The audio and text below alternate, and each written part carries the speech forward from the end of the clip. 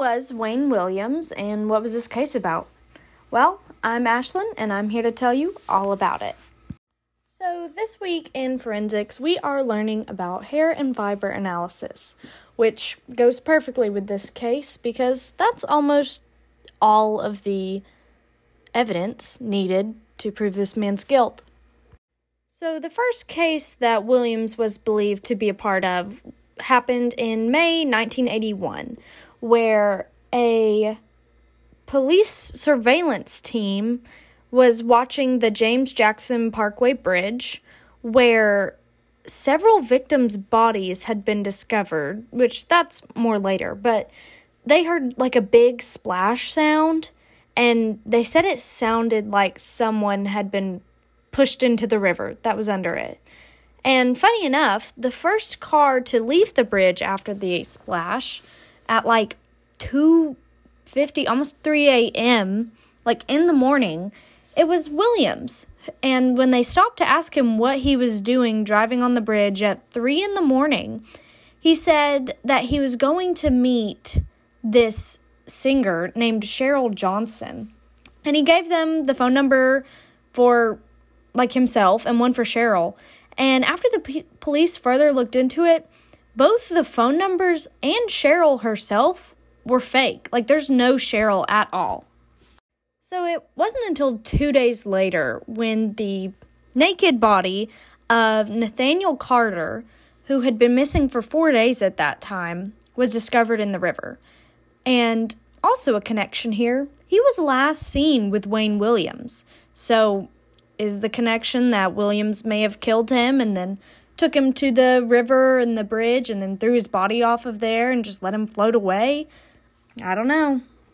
A little while later, another victim, Jimmy Ray Payne, had a whole incident, but Wayne Williams was connected to it, and he failed 3 polygraph tests about this. Now, that's not what we're learning about in this unit, so I'm not going to spend a lot of time on that, but I did want to make sure I said that. 3 polygraph tests. He failed all 3. But in other news, they also found hairs and fibers retrieved from Jimmy Payne that were consistent with hairs and fibers found in Wayne's home, car, and his dog. Like, what? How is he going to get his dog hair if he wasn't with Wayne Williams?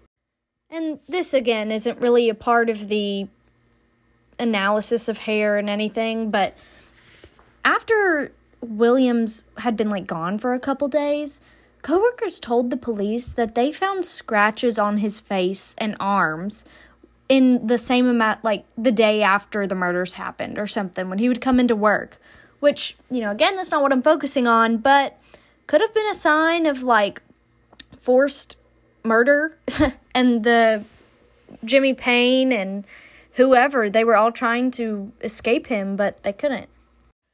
So, Williams was arrested June 12th, 1981, quite a bit of time after the first murder, and, I guess just throwing him in the river, but it's been a couple months since then, but he was arrested for the murder of both Carter and Payne.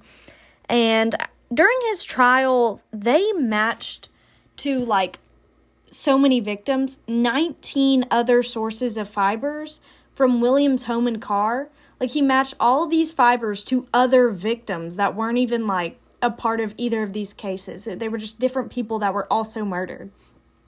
Funny enough, with that, after Williams was arrested, these suspicious murders stopped. The killings, they just stopped. So it's what other, how else would it stop unless Williams was the man doing it? You know what I mean? So after 12 hours of deliberation, the jury found him guilty on February 27th of 1982 of the murders of both Carter and Payne, and he was sentenced to life imprisonment.